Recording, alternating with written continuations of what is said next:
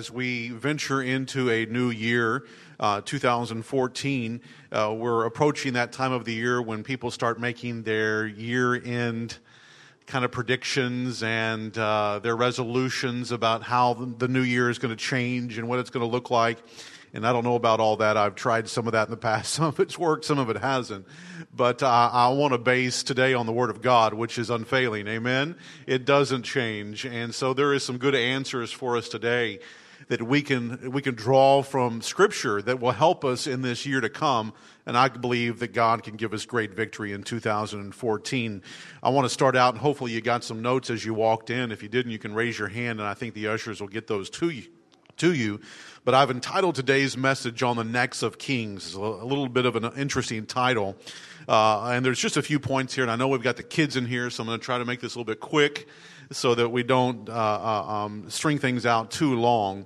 But under point number 1, if you're following in your notes, is the point, He waits. I've entitled it, He waits, and there's a beautiful scripture that has really, over the last, I would say, 2 years, been my key scripture. It's been that one scripture that just always is coming back to me time and time again. And I think as I am able to share with you on January 12th, you'll have a better understanding as to why this scripture. I'm kind of setting it up today on a very personal level for you and I in our walk with the Lord. But it says here in Hebrews chapter 10, it's going to come up here behind me in just a minute, verses 12 through 13. Out of the NIV, it says, "But when this priest," speaking of Jesus, "that he had offered for all time one sacrifice for sins, he sat down at the right hand of God, and since that time he waits for his enemies to be made his footstool." Now there is just an eternal amount of information right here in this little text. We could talk both today and all the Sundays in front of us about the incredible job or the completed work that allowed Christ to sit down at the right hand of God, knowing that it was done and that it was finished. The Bible is very clear here, and it says that He waits. And so as we have celebrated this past week, His coming to earth, His death, His resurrection, His sacrifice on our behalf, and all the benefits that come to us in the beautiful package of salvation, there is something that Christ is waiting for even now today as we are in these chairs in this auditorium, and He is in heaven. He waits. And He waits for His enemies to be made His footstool. The very good news for you and I is that our enemies are Christ's enemies. When it comes to sin, when it comes to the devil's forces, when it comes to his evil schemes and his strategies, when the devil picks a fight with us, he picks a fight with our Savior, with our Master. And so we certainly are on the winning side, and He, the Lord Christ Himself, is waiting until His enemies are made His footstool. Now this word or term footstool is used throughout the text in many different places. You can trace it back into the Old Testament, and you can it's quoted from many times, even on the day of Pentecost. It's quoted from Stephen. It's quoted here in the New Testament multiple times, that we are in this period of waiting. We know that through the work of the cross and what Jesus Christ accomplished, Colossians chapter 2, verse 15 tells us that Christ stripped principalities of their power. He made an open spectacle of them in the heavenlies, and He triumphed over the power of the enemy and of the devil by the cross. But this verse tells us that He's waiting. He's waiting for that victory that was accomplished 2,000 years ago to be fully enforced both now, today, through His body of believers here on earth, that's you and I, that our job and our role today is to take the victory that Christ won for us 2,000 years ago, to hold that banner up high, to remind the devil of his defeat, and to claim that victory, and to make the enemies of Christ His footstool. to bring them in subjection to his authority, to his rule, to his place on the throne of God where he is seated over all of creation, where he is the name above every name and everything is subject to him. Yet the Bible even says in an earlier place in Hebrews that we still don't see everything subject to him. In principle, it's happened, but now comes the experience part of it. How many knows that sometimes there's a big difference between what your head knows and what your heart knows? Sometimes there's a big difference in working out. You know that God has called you to be free. You know that God has called you to walk in joy all the time. You know that God has called you to be healthy, but sometimes circumstances haven't quite lined up with what God's word says. And there's a walking out and a process involved in standing on what God has said and walking it through until you see it beyond just a technical understanding, but to where you see it drop down into your heart. You begin to embrace those things by faith, and you begin to live in the experience of all the things that God has promised you and I. Amen? It's a walking out process. That's part of life. Trusting and believing and holding on to what God has said. Well, I want you to know today, God has said that his enemies have been made his footstool. Now, this idea of the footstool has been something that has been woven in and out of both the Bible and just natural history throughout the ages. If you, how many of you have heard of the great pharaohs in Egypt? King Tutankhamun, one of the great pharaohs there who ruled. And I have actually a picture coming up right here. This is his throne, King Tutankhamun. Some people would say King Tut. And this right here, the picture on the left, is his footstool. All right, and I'm just giving you this as a visual demonstration of what the Bible is referring to here. And here on the footstool, these are actually the enemies of King Tutankhamun that are bound. Their hands are behind their back. And if you can see very faintly, there is a rope that goes from one neck to the next. And when the king would defeat an army, when he would defeat some other king, he would have them inscribed on the footstool. He would have that right at his feet, and he would rest his feet on the footstool as a visual, demonstrative sign that his enemies were conquered and they were underneath his feet. This is what the Bible is referring to. Is that the enemies of God, therefore the enemies of you and I that stand in the way of the purposes and will of God being executed in our life, are subjugated to him and are brought underneath his footstool. And this is our starting point. This is the place that can form as a strong belief system in our heart and life, where we can begin to claim victory over all of the things that seem yet not subjugated to the will of God in our life. And perhaps you can begin to survey right now some things that you know God's victory is there for you.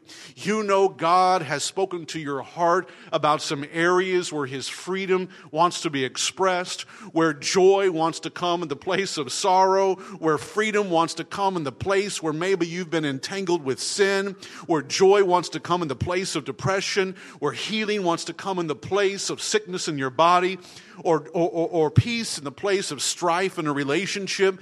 God's victory has been declared for you, and now we're in the process of making those enemies his footstool, bringing them in subjection to his authority and to his rule. And the great thing is that when they are fully subjected to him, when we bring them to his footstool, we find that freedom in our life. We find that joy and that liberty in our life to be able to live in the full experience of all that God has provided for us. Well, that hopefully sets us up a little bit for the idea of the footstool. And that this text in Hebrews tells us that Christ now waits for his enemies to be made his footstool, and the chief instrument that he uses to accomplish this grand cosmic task is none other than you and I. God has empowered us. God has saved us. He's redeemed us. He conquered death, hell, and the grave, and then he stood on a mountain, as we find in Matthew chapter 28 and verse 18, and says, all authority in heaven and on earth has been given to me. Now I'm passing that authority into your hands. Go into all the world and rule. Go conquer. Go subjugate these evil forces of darkness and bring them to my footstool. This is what you and I are commissioned to do. Some of us can live our whole lives wrestling with freedom for our own individual lives. But to be honest with you, that's just the starting point.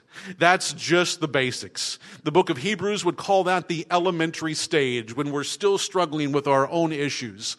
God wants us to get those answers that are provided to us and what Christ has accomplished, see them worked out in our daily lives, and that God wants us to stand in places of authority where we can help bring other people into that victory and freedom that Christ has for them. And that we're not just going over the same questions in our own mind. Does God really love me? Has he really forgiven me? Is God really for me? Can I be anything in this world? God wants that stuff answered way back when, and he wants you to move on to a new set of questions. What is my purpose on planet Earth? What does God have for me in this world? What forces of darkness stand in the way and are opposed to his will and kingdom that he can use me to conquer and make subject to his feet and bring to his footstool? Those are the questions that God wants us to be asking him. Not all about us, but about his kingdom and his glory moving through us to accomplish the impossible. Can I hear an amen? Amen. Well, there's a beautiful story here found in the book of Joshua. I don't think we have time to read it all, but it's found in Joshua chapter 10, and I've just got a lot of different verses listed there for you. I would encourage you in your own time, maybe this afternoon or some point this week, go through and read Joshua chapter 10. It is an incredible account with some really miraculous things that take place in the text, including the sun stopping for a while. I mean, it's a pretty wild story. But the point that I want to bring out today are these 5 Amorite kings. These were kings that occupied a land that God had promised to the children of Israel. That promise came through Abraham and transcended down the generations to Moses. Moses had led them right up to the edge of that promised land, and then we know Joshua took over. He began to go in and bring that victory. And here we can see again another vivid example of the difference and the gap between what God has promised and what still needs to be walked out. God says, I'm giving you that promised land. I'm giving you this land as an inheritance for you. But there was a problem. There were a bunch of ites, Amorites, Amalekites, walking through that land who stood opposed to the work and purposes of God and said, wait a second, I don't really care what God said. We're here. This land is ours. And so there was a walking out process, a daily conquering, a weekly, monthly, yearly conquering that the children of Israel under the hand of Joshua had to go through to execute the will of God and bring these enemies, make them subject to the footstool of Christ, to the purposes of God's will. And the same is true with our life as well. There are the things we know that God has promised us. Perhaps you have, like me, read the Word of God and thought, wow, that sounds good. Wow, why can't I have that for my life? Where is that for me? But yet we find that there is a period where God has spoken it, and then he expects us to walk those things out and be used as his instrument to bring the very victories that he has promised to us. He's there to back us up all the time, as we see he did in this story of Joshua chapter 10. So Joshua, I'll set up the story here. Joshua, they had won the victory. First of all, they had gone to Jericho. They had conquered Jericho. Then they moved on to Ai. And then because of the sin of one of the members and the children of Israel, they experienced a defeat at Ai. Then they cleaned house, dealt with that sin. Then they got a great victory at Ai. And then those who were in the land, those enemy forces, they began to band together. They thought this leadership of Joshua and all of his armies seems like too big for us to conquer, so we're going to have to bind together. They formed a treaty, and 5 kings, 5 rulers in the land came together and made a deal to go up against and attack the forces of Joshua and the children of Israel. And so they did, but God, through a wonderful work of his mighty power, exposed their plans, and actually Joshua went out and met them on the fields of battle and worked a great victory for them. His forces captured the 5 kings, and they put them in a cave and put a large rock to hold them in the cave. Joshua said, I'm going to come back and deal with you in just a little bit. And that's where we find this reading. I'm going to go down to verse 23. It says, so they brought the 5 kings out of the cave, and the kings of Jerusalem, Hebron, Jarmuth, Lashith, and Eglon. In verse 24, when they had brought these kings to Joshua, he summoned all the men of Israel and said to the army of the commanders who had come with him, come here and put your feet on the necks of these kings. Imagine this story here for a moment. Somewhere up there on the hill is a cave, and they send a couple of soldiers out there. The children of Israel, the armies are gathered together. Here is Joshua dressed in battle, and he summons for the cave to be opened, and these 5 kings come out. I'm sure disheveled, trying to find their sight in the light that they had been hidden from them in the cave. Here they are in their regalia, and they come down and they're brought down, and Joshua says, put them on the ground. And he gets his generals out, and he tells his generals to stand on their necks as a symbol and sign that they're under their feet. That these powers who had formed an alliance in a land that had been promised by God are now under their feet. They're being brought into subjugation to the will and purposes of God. And then Joshua gives the order for these kings to be killed. He hangs them by a tree all day and then destroys their bodies. All right, it's a pretty gruesome scene, as many of those scenes are played out in the Old Testament. And if you look at the harsh victories, but God-inspired victories that God enabled Joshua to accomplish throughout his conquest of the promised land, you see that he dealt very harshly with these kings. It is a symbol and a type for you and I of the type of victories that God wants to grant us over things that have formed an alliance in our life, that have come together to serve as a stronghold to stop the purposes of God from excelling and exceeding in our life. So my question to you this morning, and for 2014, I know this is a family service and we're talking about killing kings here, but perhaps our kids need to hear it a little bit from mom and dad.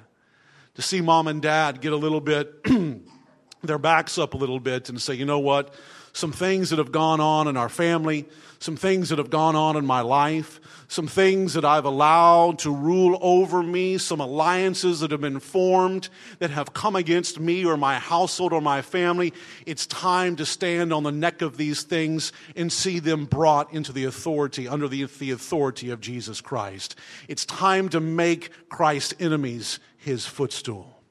And the wonderful, liberating help that God gives us is he said, just like he did with Joshua, I'm going to be here to help you every single step of the way. I'm going to do miracles in the middle of battle that help you win this victory. But you've got to go out and fight. You can't just accept the status quo in life. You just can't accept that these kings, these rulers, these things that have been in your life are just there to stay. You've got to take an aggressive attitude and know the armament that God has given you. Know His desires that are flowing through your heart for freedom and liberty and strength. And say, God, I am going to join an alliance with you. I am going to accept what your word says, that you are waiting for these enemies to be made your footstool. And I'm going to work hand in hand with you in this year to bring these things underneath my feet and therefore bring them completely subjugated to your throne and your lordship. Can I hear an amen? Amen. It's time. Maybe you can survey your life. Maybe you already know what some of these things is. Maybe it's not 5, maybe it's 1, maybe it's 20. Hopefully not. But maybe there are some things that have just gone on too long in your life that it's time to put them underneath your feet. To hang them from a tree and see them no more, have their victory no more in your life. I want to give you an example out of the New Testament of what we're talking about here and how perhaps practically this can be played out for you. If you want to turn with me in your Bibles to Luke chapter 8, we find a story that I think is very fitting and that is a good mirror image of the one we've read out of Joshua 10. We have here in Luke 8 the story of Jairus. And Jairus, it says, was a ruler of the synagogue. Jairus was someone who understood authority. He was a ruler. He understood commands. He understood hierarchy. He understood orders. But yet Jairus had a problem that he could not solve on his own. Jairus had heard about the miraculous power of Jesus. He had heard about other people experiencing the touch of God, but he needed something for himself. He understood the scriptures. He basically lived at the synagogue. It was in his mind.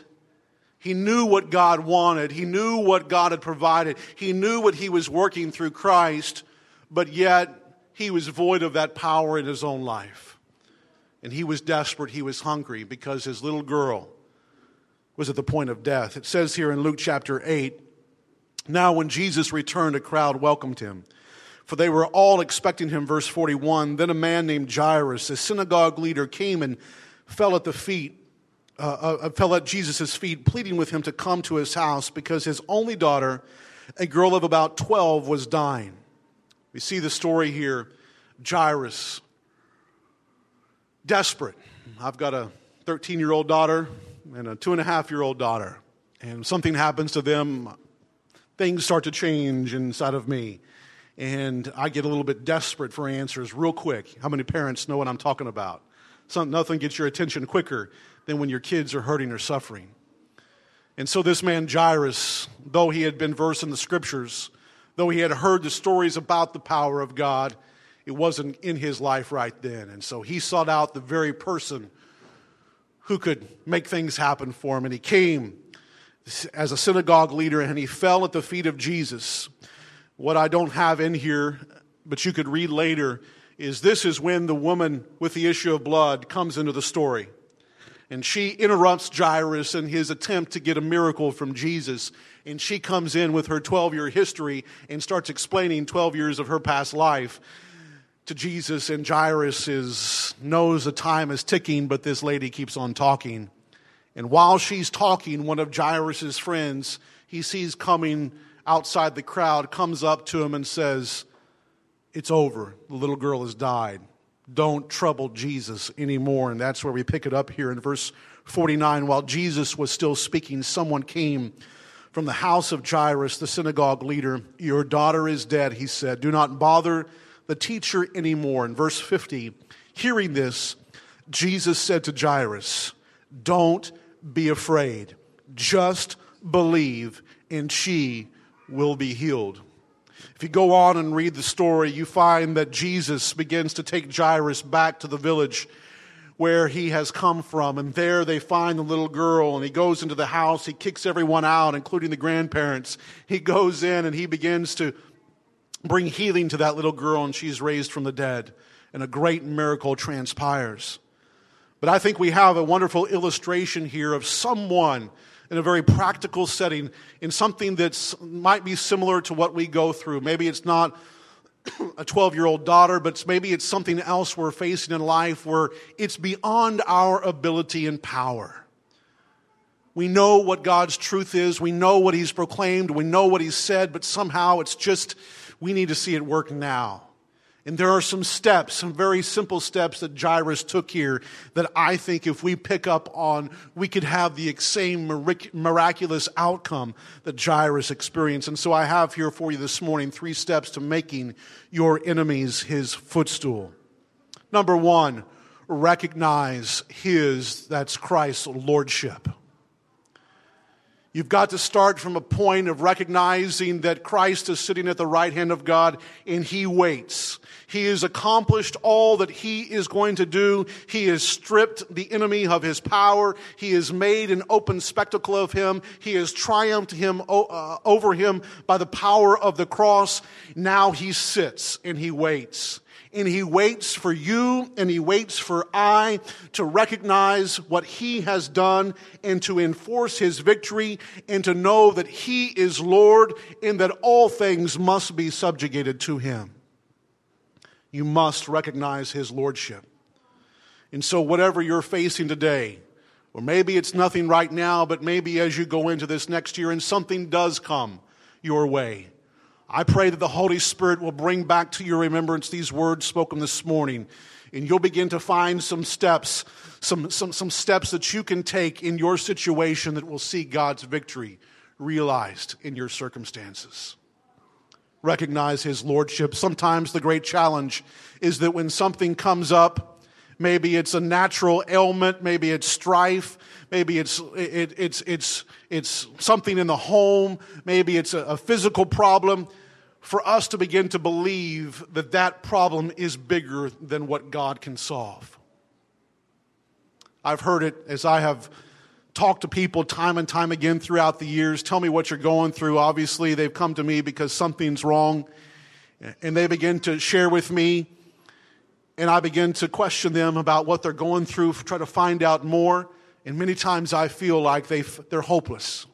They've given up hope because things have been there so long like that. Or perhaps the report from the doctor seems so real and seems so large that somehow God shrinks in the background. But the first part to making Christ's enemies His footstool, making your enemies Christ's footstool, is to recognize that everything is subject to His name. Everything must bow before Him. Every form of disease, every form of deception, every form of sin, every form of temptation, every form of defilement must bow its knee before Him and be brought to His footstool. Recognize His lordship in the midst of your problem. Recognize that what might be impossible with man is possible with God, and that if you will believe Him, anything can take place, anything can happen. That's what the leader of the synagogue, Jairus, did. He was a leader. He could have stand there in his own pride, in his own knowledge of the Scriptures, and says, well, I know what God's Word has says in the past.